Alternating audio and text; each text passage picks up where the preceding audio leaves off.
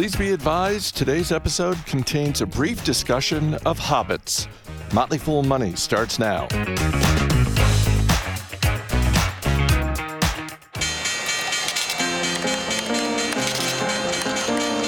Everybody needs money. That's why they call it money. The best things in life are free, but you can give them to the birds and bees. From Fool Global Headquarters, this is Motley Fool Money. It's the Motley Fool Money radio show. I'm Chris Hill. Joining me on the show, Motley Fool senior analysts Emily Flippin and Jason Moser. Good to see you both. Hey. Hey, morning. We got the latest headlines from Wall Street. We will dip into the Fool mailbag, and as always, we got a couple of stocks on our radar, but we begin with a tech company on a hot streak. Shares of NVIDIA popped on Thursday after the chip maker's fourth quarter results were better than expected.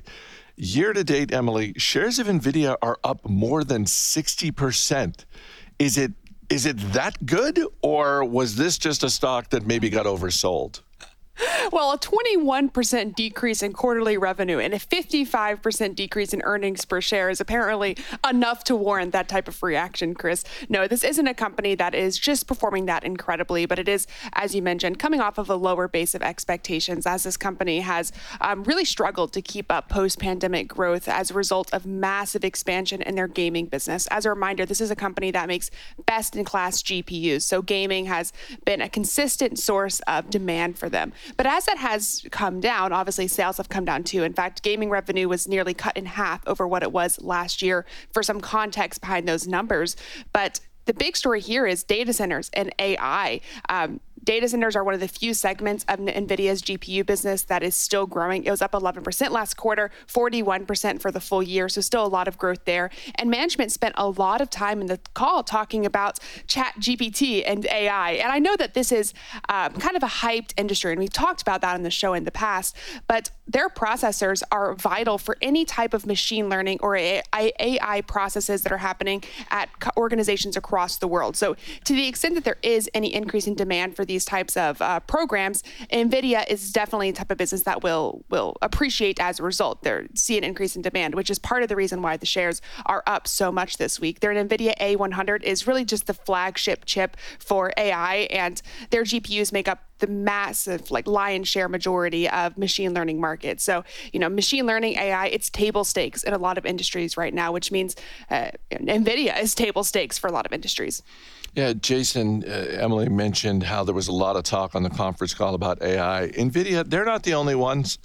I mean, they're pretty much every major tech company on their latest earnings report, so much of the call is dominated by AI. It seems like that's also table stakes in a way, that Wall Street wants to hear from these tech companies, what is your plan in this arena?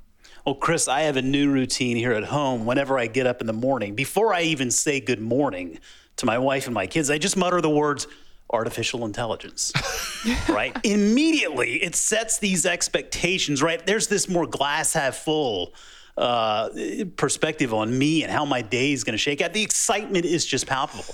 And so it works beyond industries. Try it. I promise you'll see a difference. In all seriousness, I mean, to your point, it is exciting times, no question, to be a tech investor with all of the different things that are going on out there.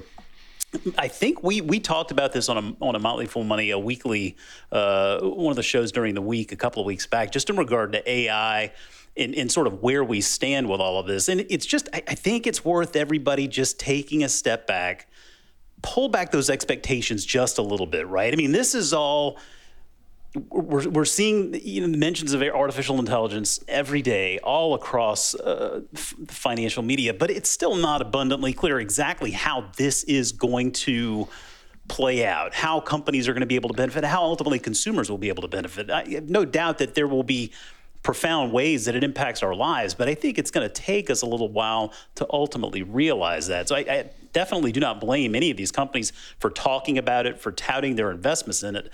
I think it's also worth just remembering. I mean, this is still very early days where AI is concerned, and so it's going to take some time to really see exactly how this changes, the face of technology in our everyday experience as consumers.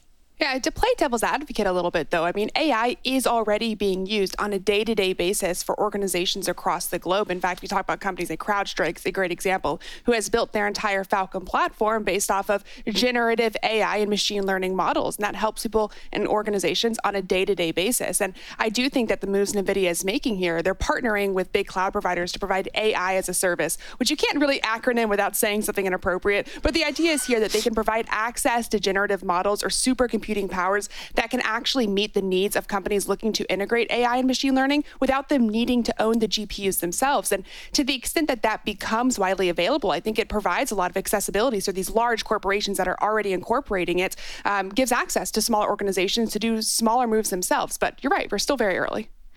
You wouldn't know it from its share price, but Walmart's holiday quarter was a strong one. Fourth quarter profits and revenue came in higher than expected. Same-store sales in the U.S. were up more than 8%. But Walmart's guidance for the year ahead had shares down just a little bit this week, Jason. Yeah, I was a little surprised by that because the guide, at least relative to so many of these other companies we've seen, the guide was actually pretty reasonable, I thought. But, I mean, it's not surprising to see the company perform so well during the holiday quarter, right? In an environment where value is becoming more and more valued by the consumer, well, low prices is what Walmart is all about. And that's certainly working out well for them. When you look at the numbers, total revenue, $164 billion, that was up 7.9%, excluding currency effects. U.S. comps up 8.3%. And they continue to bring down those expenses, the operating expenses as a percentage of net sales fell 44 basis points. So they're maximizing efficiencies, continuing to push traffic through those stores. And really, with Walmart, we don't talk about it enough, I don't think, but it really is grocery, is such an important driver for this business. They continue to gain share in grocery over the past year. And if you look at the grocery, health, wellness sales, those have a lower margin than general merchandise, but those sales have increased 330 basis points as a portion of their mix. So people are buying more stuff in that grocery segment, which I think just really speaks to one of the dynamics we've seen over the last couple of years. Really, is just the higher income households are looking more and more to Walmart to get their groceries, to buy those everyday household items. They're just seeing it as a valuable option there. And it's also playing out on Sam's Club. I really was impressed to see the Sam's Club numbers here, with comps and Sam's Club up 12.6% for the quarter, $21.5 billion in sales for the quarter, right? And they continued to grow that membership base. Membership income growth was better than 7% for the quarter. And so ultimately, to that guiding for 2.5% to 3% revenue growth for 2023, I mean, given everything we know, I don't think that's all that bad. When you look at the earnings growth there, it's going to moderate. The stock is not what I would call cheap today. I think that 24 times full year projections likely reflects some continued tailwinds from value seekers and those grocery share gains. But I think all in all, the company performed very well. Signs of life at Block. The company formerly known as Square posted fourth quarter revenue of more than $4.6 billion, higher than Wall Street was expecting. And shares of Block up just a bit after the report, Emily. Signs of life, Chris. Wow. Block didn't go anywhere. I will say the crypto market is certainly responsible for a lot of probably the negative perception this company has amongst investors, retail, and Wall Street, because Cash App's dependence upon cryptocurrency. But Square itself and the company is still performing incredibly well. Growth has slowed, but this is one of those companies that has kept up an incredible rate of growth over the long term. I think their compound annual growth rate for the last 3 years and the last 5 years is north of 50%. So really incredible growth from this business. But you're right in the sense that this business has struggled with profitability, and the cryptocurrency is just one aspect of that. Operating expenses in the quarter, despite the revenue beat, still grew substantially. And what I found really interesting is that CEO and founder Jack Dorsey changed his commentary around how they're gauging performance for this company, largely, presumably, in response to investor feedback. This is a company that has always gone after what's called the Rule of 40, which is they're defining as they want their gross profit growth plus their adjusted EBITDA margins to be north of 40%. And there's been a lot of backlash from investors about the fact that these adjusted EBITDA margins don't include stock-based compensation, which has been crazy at Block and Square. So they adjusted that and they said, now we're targeting the rule of 40, but we're going to start using, instead of adjusted EBITDA, adjusted operating income. That's going to include the stock-based compensation and the depreciation for the business. And that was 23% in the most recent quarter. So not to that 40% that they're aiming for, but you have to appreciate that they've kind of changed the line here in response to feedback about how they're going to gauge financial performance for this company moving forward. Similar to Walmart, Home Depot's guidance for 2023 was on the conservative side. Throw in the fact that fourth quarter revenue was the company's first miss since 2019, and shares of Home Depot down 7% this week, Jason. Yeah, certainly more understandable for me the near-term concerns with this business versus something like a Walmart. I think management's setting very modest expectations on the assumption that we're going to see flat real economic growth here in consumer spending in 2023. They also expect to see transactions continue to normalize as spending shifts from goods to services, right? And they're really going to benefit more from the goods than the services, though there is the services dynamic to the business, no question there. But I don't think this should deter investors willing to take the longer view here. The numbers, I think, very respectable. Sales for the quarter, $35.8 billion. That was up 0.3%. You saw overall comps and U.S. comps both down 0.3%. And ultimately, earnings per share grew just under 3% to $3.30 per share. You look at some of the metrics that matter for a business like this, the comp average ticket increased 5.8%. So spending did grow. That was offset by a decrease of about 6% in transactions. And I think something that we always pay attention to with Home Depot is lumber costs. Lumber costs on average were down over 50% year over year. And so that hurts that comps number for them. And they quantified that to the tune of about 70 basis points. Now, I think it's also worth mentioning that typically that's going to help them on the margin side. In gross margin of 33.3% was up 7 basis points. A lot of threes in this quarter for Home Depot. I think they're making a very smart investment in their employees. They're going to be increasing annualized compensation by approximately $1 billion for the year. And I think that matters because ultimately the customer experience is where they can really differentiate themselves. I'm not saying it's the same everywhere. You run into some stores where people know what they're doing, and you run into some stores where people don't. But I certainly appreciate them investing in that base, because ultimately it can be a competitive advantage. It's good that they recognize that and they're trying to invest in it. But yeah, it does feel like 2023 is going to be a bit of a reset year for Home Depot. We'll probably see that consumer spending continue to shift over to the services side. But if you're taking the longer view, I mean, this looks like a time where you want to get this stock on your radar. It was a big week for e-commerce companies. Details after the break, so stay right here. This is Motley Fool Money. I'm on vacation every single day because I love my occupation. Welcome back to Motley Fool Money. Chris Hill here with Emily Flippen and Jason Moser. Before we get to the e-commerce, let's hit travel.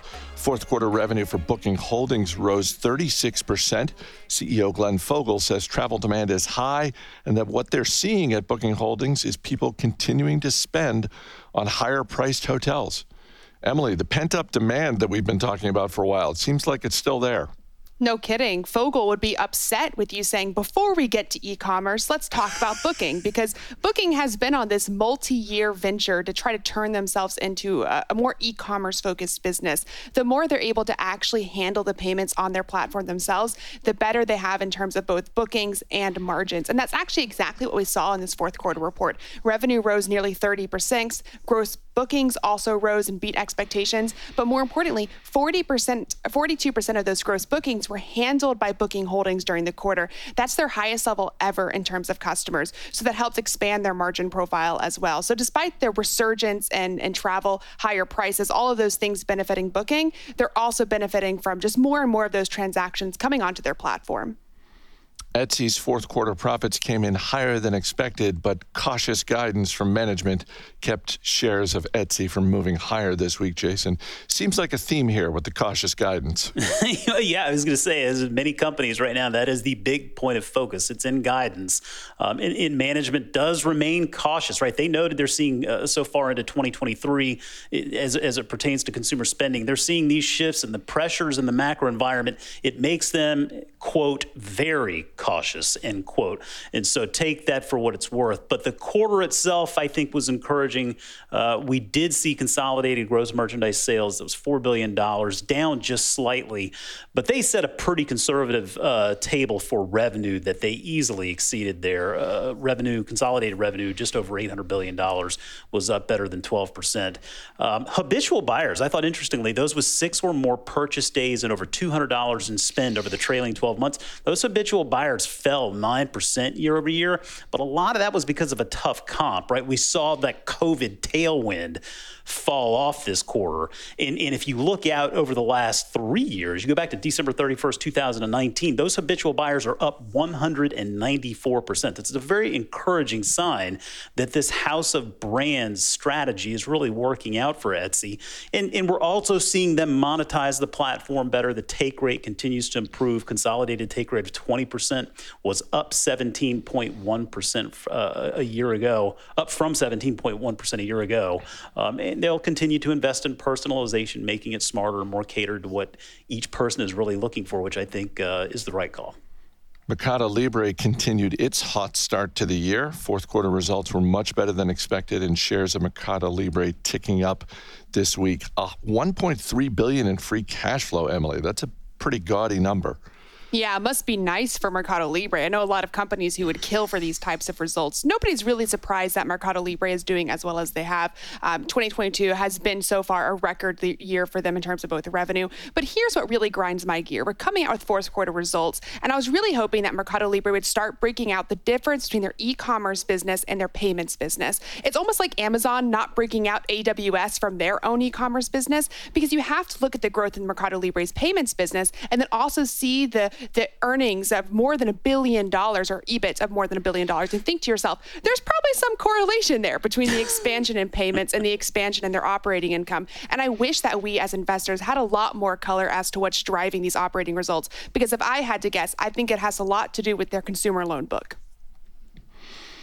Shares of Wayfair down 25% this week after the online home furnishing company's loss in the fourth quarter was bigger than Wall Street was expecting. Jason, was Wayfair's quarter that bad? No, it wasn't really that bad, but I do think, as with this sort of prevailing narrative, it is all about what's to come. And right now, this is a business that really needs to get its income statement back in order, right? We saw a lot of the potential of what they could offer here over the last couple of years. But again, pandemic tailwinds, they can only ride those for so long. Management did set a pretty conservative table as well for the quarter. They didn't quite take the hit that they were modeling for. You look at revenue, $3.1 billion. It was down 4.6% from a year ago. And they are seeing more pressure on the international side of the business. They noted they're seeing those inflationary pressures start to revert, which is having a positive impact on order volume, and that's good. Gross margin, 28.8%. That was up from 27.2% a year ago. The company's still losing money hand over fist, though. They got to change that. And I think that's really what this all boils down to. And so they are working on, figuring out ways to pass through more cost savings through the business model. They're at around $750 million today. That is something that should continue. Again, I think that you're seeing just a return to sort of normalcy for this business, right? And so we're kind of back to square one. It's not to say that the demand isn't there, but they really do need to focus on the financials there and start to exploit the profitability, the potential of this business model. Friday night, everything's right for the weekend. It's the weekend, so after the break, we're going to relax with some pizza and entertainment earnings. Stay right here. You're listening to Motley Fool Money. I made a date with little old you. Off we went to make a big trip. Taxman's taken all my dough and left me in my stately home. Welcome back to Motley Fool Money. Chris Hill here with Jason Moser and Emily Flippin, hitting some of the big stories in the investing world this week. Just in time for tax season, shares of Intuit up after second quarter profits and revenue came in higher than expected. The parent company of TurboTax also announced that their chief financial officer is retiring after 20 years with Intuit. I've said before, Emily, it always gets my attention when a CFO leaves, but in this case, it's someone who's been there for a long time. They're promoting from within, so it seems like it's going to be a smooth handoff for Intuit. Yeah, famous last words, Chris. You should knock on wood. But if you had to guess, this is the type of handoff that you expect from a company of Intuit's size. And if you're waiting for a sign to do your taxes, this is your sign. Intuit's reporting they're feeling pretty good heading into tax season. They beat expectations in the most recent quarter. But even with the expectations strong around tax season, their guidance is still a bit weaker than the market expected. And part of that, or a majority of that, is really how Intuit expects business to shape up for Credit Karma. Credit Karma makes a majority of their revenue for referrals for things like personal loans, auto loans, mortgages. As you may assume by the weakness in the economy and rising interest rates, consumers don't really want that stuff as much as they did in the past. So Credit Karma has had a particularly weak quarter, expected for that to stay weak for this foreseeable future. The good news is that Intuit's bread and butter, which is their small business segment, that's still expected to perform pretty well. They saw revenue rise 20% in the most recent quarter, which is really impressive. My big question mark for the business note, though, is how CEO Sasan Ghazari is going to think about the growth within Credit Karma, because management reiterated their guidance that they expect Credit Karma to grow 20 to 25% a year for the long run. That's extremely aggressive growth, and it's the same guidance they had out when they made this acquisition. You have to wonder if that original guidance was created in an economic environment that we're not likely to see for at least the foreseeable future, if not many, many more years to come. So I think that guidance for Credit Karma is possibly overly aggressive. And if there is weakness in Intuit in the future, it's probably going to stem from having to pull back guidance for Credit Karma, as opposed to Intuit's really strong core business that still generates so much cash. They're buying back shares. They're paying a small dividend. That's a strong business. Credit Karma is still this wild card. Teladoc Health's revenue was higher than expected, but the telehealth company still posted a loss in the fourth quarter. And shares of Teladoc down 10% this week, Jason. Well, as we often say in investing, Chris, it's never a straight line up, and companies go through challenging stretches. These guys are putting it to the test, to be sure. On a positive note, management did hit the targets they reiterated in an investor conference at the beginning of January. The numbers, revenue up 15% to $638 million, and adjusted EBITDA up 22% to $94 million. The balance sheet's in good shape. Chris, that's good news. Another massive goodwill write-down this quarter. I mean, honestly, Chris, at this point, this is getting kind of amusing. I mean, it is borderline laughable. I mean, how much could they have overpaid for Livongo? It is astounding. I just don't know that I'll ever fully be able to get past that. The only thing that helps, I try to remind myself, the BetterHelp acquisition worked out very well, okay? So we got to take the good with the bad, I guess.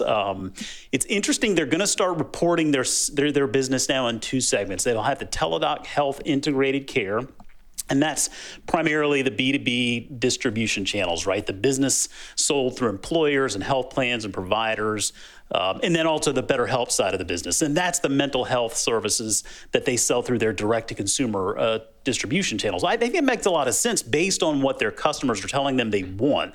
It's a growing desire, they say, from their clients to shift away from just point solutions and toward multi-product, integrated virtual and digital platforms. So that's kind of the North Star. That's what they're trying to build. They are doing that, but they've done that to this point with a growth at all cost mentality, and that's cost them big time. It sounds like they're starting to shift away from that. That'll be something you want to keep an eye on here in the coming quarters. It just feels like a lot of opportunity left on the table from a business like this for sure. If this keeps up much longer, this is starting to rival back in the day when Bank of America, just quarter after quarter, would talk about how they're still writing down the Countrywide acquisition. It reminded me too of Microsoft for a time as well. It felt like Microsoft kind of ran into that same problem. It goes to show you. I mean, acquisitions can be great. acquisitions can also be bad. And while having that Livongo capability, I think, is additive to this business, what they paid for it was simply unacceptable and borderline criminal. Warner Brothers Discovery continues to grow its streaming business. Subscribers grew 11% in the fourth quarter, but profits and revenue were not what investors were looking for. And CEO David Zaslav continues to talk about how Warner Brothers Discovery is cutting costs, Emily.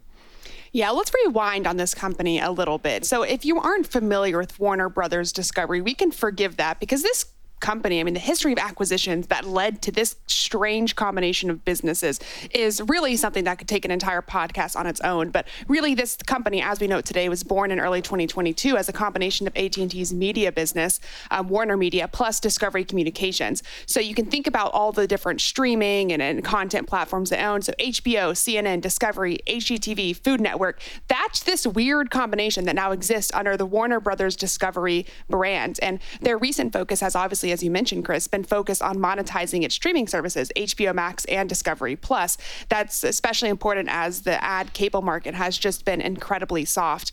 So there's a little bit of a backdrop heading into fourth quarter earnings. But as you mentioned, revenue did miss expectations by about 3%, coming in at a hair over $11 billion in the quarter. But those losses just kept blooming. They have impairment charges and, stemming from that 2022 combination that's been weighing on the bottom line for this business. And it doesn't help that they're also weak in terms of studio. They're coming up against the backdrop of last year. They released Dune.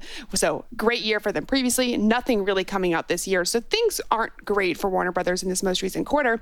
But all the focus has just been on what are they going to do with these two streaming services? And apparently the solution that management has settled on is, we should just combine HBO Max and Disney Plus. And you do have to wonder Discovery Plus. It's Discovery Plus. Thank you. You have to wonder about the consumer that is going to subscribe to both Discovery Plus and HBO Max, because out of their nearly 100 million subscribers, management expects there's only about 4 million current subscribers that own both. And if you're a subscriber to HBO and suddenly you're being told that your price is increasing because they're giving you the Food Network and HGTV, you might naturally be a little bit irritated. So I'm interested to see how consumers respond to this switch as it comes up over, I think, spring 2023 is when they're targeting the switch. It could be a good thing for them in terms of boosting subscriber growth, but they could also see some consumer pushback. Well, and it almost seems like the clock is ticking just a little bit in terms of when you think forward maybe 12 months or so, if they have not meaningfully grown their streaming businesses or done the cost-cutting job that they want to, we're going to hear more talk of acquisition, meaning Warner Brothers Discovery as an acquisition target. But to the case you just laid out, Emily, I sort of wonder who wants to buy everything they own. I can see wanting the intellectual property under the HBO Max umbrella. It's hard to imagine paying up for Discovery Plus at this point. Yeah, you have to wonder if they're just going to reinvent cable here, adding on stuff that people don't want for the sake of charging a little bit more. It's a bit laughable. But in the near term, they did talk about relaunching Lord of the Rings, essentially signing a deal to make more Lord of the Rings movies, Lord of the Rings films. I mean, this is going to be something that I think is going to get some possibly negative pushback from a very loyal fan base if not done correctly. Now, they are very good at The Last of Us. That's had great feedback. But if they mess up Lord of the Rings, wow, that could be bad. Yeah, the Hobbit nerds are just going to, they're going to have their knives out or whatever weapons hobbits carry. Send all emails to podcasts@fool.com. We can take it. Domino's Pizza closed its fiscal year on a down note. Fourth quarter revenue and same-store sales came in lower than expected, and shares of Domino's down more than 10% this week. And Jason, it is close to a 3-year low. Well, the overly hospitable environment for Domino's and pizza delivery in general, it's starting to normalize, and that's definitely playing out on this business here. We're seeing that in the guidance as well. With that said, I think given Domino's position, the competitive position in the space, its size, and its expanding menu, This pullback probably does represent an opportunity for shareholders who are taking that longer view. They may be down 25% of the last year, but Domino's is not going anywhere. Global retail sales 5.2% for the quarter. U.S. same-store sales up just under 1%. International same-store sales up as well. You know, they're adding stores. They grew the store base, 361 stores for the quarter. Ultimately, earnings per share 4.2%. That was up 4.2% to $4.43 for the quarter. They do continue to gain market share as the greater QSR, the quick service restaurant pizza market, has grown by about 10% over the past years. But seeing sort of an interesting little play here off the delivery and the pickup side of the business now. Carryout now comprises approximately half of the orders and about 40% of sales in the U.S. You go back just a few years, and those numbers were closer to 45% and 33%. They're seeing a lot of pressure in delivery. And that's partly due to people going back to restaurants. It's partly due to inflation. And so from that perspective, it's not just a Domino's specific problem, right? I mean, we're seeing delivery as a challenging dynamic across the space, but it is, again, large company with tremendous resources there, boosting the dividend by 10%. The longer-term guide now just taking a slightly more conservative approach. And they're talking about global retail sales growth in a range of 4 to 8% now, down from 6 to 10%. And then store count, they're guiding for a range of 5 to 7%, down from 6 to 8%. So modest, but it's enough for investors to feel like maybe they want to sit on the sidelines and wait this one out a bit. Where'd the cheese go? After the break, we've got stocks that we bought and stocks on our radar. You're listening to Motley Fool Money. Where'd the cheese go? As always, people on the program may have interest in the stocks they talk about, and the Motley Fool may have formal recommendations for or against, so don't buy or sell stocks based solely on what you hear. Welcome back to Motley Fool Money. Chris Hill here with Emily Flippen and Jason Moser. Our email address is podcasts@fool.com. Got a question from Diane in Arizona who writes, I know you have trading restrictions at the Motley Fool, but to the extent that you can talk about it, what is the last stock you bought and why did you buy it? Jason, let me start with you. Yeah, we used to do this bit on Industry Focus. Man, it was great. We would solicit from listeners, ask them the last stock they bought and why, and we would just get endless replies. So I love seeing these tables turned. I had to double check this, but I did look back, and it looks like in November, right after Twilio had reported earnings and the stock cratered, closed at somewhere around $42 and change. I tweeted out shortly after I was able to talk about it that I had added to my Twilio position. And what I said I rounded out my Twilio position this week during the day of carnage after his report. Clearly some near-term challenges for the business, but they're self-inflicted, completely fixable, and management's quite aware. It's a good business with good products and services, and I'm more patient than you. And you fast forward to today, and I think we've actually seen this play out pretty well, right? I mean, management very aware of these self-inflicted challenges, and now we've seen a far more clear path to ultimate profitability. They've set some targets there on stock-based compensation. They've set some targets there on operating profit for the year and beyond. Obviously, some really big house cleaning going on there, cutting 10% from their workforce, and then another 17% not much longer after. So all things considered, it feels like that was maybe a bit of an opportunistic purchase at a time where pessimism was pretty high. Emily, what about you? Yeah, I feel like mine is kind of unexciting because it happened so long ago. I'm going to find a way to sneak into every episode I do of Motley Fool Money that I'm buying a house. So all of my savings have been not going into the market, unfortunately, even though it's been an amazing time to buy. But the last stock I bought, I believe, was Spotify. The ticker is SPOT, as expected. And I really think Spotify is one of those companies that is just horribly misunderstood. There's a lot of negativity around the investments they've made into podcasting and the fact that their ad-based revenue streams have been incredibly weak. And that's totally warranted. But I think this is a company that can expand their gross profit much faster than the market expects. Their investments into podcasting have made them the #1 podcasting platform very shortly after its launch in an industry where they were a decade behind the launch of Apple Podcasts. So they know what they're doing in terms of getting listeners. Engagement's incredibly high, really sticky premium subscribers. And to the extent that they're able to turn around their ad revenue when the ad market is better than it is today, and that's impacting everybody, that I think Spotify could be one of those companies that comes out and truly becomes like a titan, a behemoth of industry in music streaming, audiobooks, podcast, you name it. Mine story is similar to yours, Jason. It was when Nike took a hit last fall after their quarterly report showed inventories on the rise. Nike was a stock I had on my watch list for a long time, and it was one of those situations where once it was cleared, I thought, oh, okay, here's the opportunity. So keep the emails coming. Thank you, Diane. Podcasts@fool.com. is the email address. Real quick before Radar Stocks, next week, Shake Shack is turning 10 of its locations in major cities into fine dining establishments. Complete with white tablecloths, gold utensils, and wine glasses, these Shake Shacks will feature a fixed price menu and table service.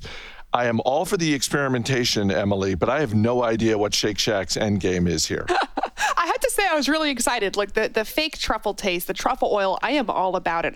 So I saw this and I was like, this is great advertisement for their kind of new upscale line of truffle-based burgers. I'm all for it. But then it hit me. I was like, wait, didn't we do this before? Wasn't this a thing like 5 years ago? Is Shake Shack just 5 years behind a truffle trend? Because I feel like if you're going to launch something premium, truffle was cool a half decade ago. What's the new premium thing? I don't think it's truffle. Jason, can you see a date night in your future next week? Checking one of these out, maybe the one in D.C.? No, not at all, Chris. I honestly can't. Nope, not even gonna go any further with it. All right, let's get to the stocks on our radar. Our man behind the glass, Rick Engdahl's going to hit you with a question. Jason, you're up first. What are you looking at this week? Another earnings report this week. Ansys, ticker is ANSS. For those unfamiliar, Ansys is a simulation software and services company. They serve end markets including aerospace and defense, automotive, electronics, energy, healthcare, even sports, Chris. I mean, they run the gamut. But the value proposition is simple. Simulation software is helping companies get things done more effectively, more efficiently, saving time and money, and everybody can get behind that these days. But revenue up 10%, excluding currency impacts, earnings per share of $3.09 compared to $2.81 from a year ago. They achieved over $2 billion in annual contract value in 2022, which actually exceeds the target that they set from back in 2019. So that's just a good sign to see when management's able to hit their targets that they set. They're calling for 12% annualized growth in that annual contract value through 2025. So the growth looks poised to continue. The good news is this is not a growth at all cost company. They're very methodical, just kind of one of those sleepy little slow growers that you can keep in your portfolio, which incidentally, Chris, I do. I keep it in my portfolio personally, and I've recommended the stock. I encourage investors to give it a look. Rick, question about Ansys? What would you like to have simulated? Artificial intelligence. Does that do it? AI. Everybody's got to receive that well, right? AI. Everybody's excited now. Everybody's excited about AI. Emily Flippin, what's on your radar this week?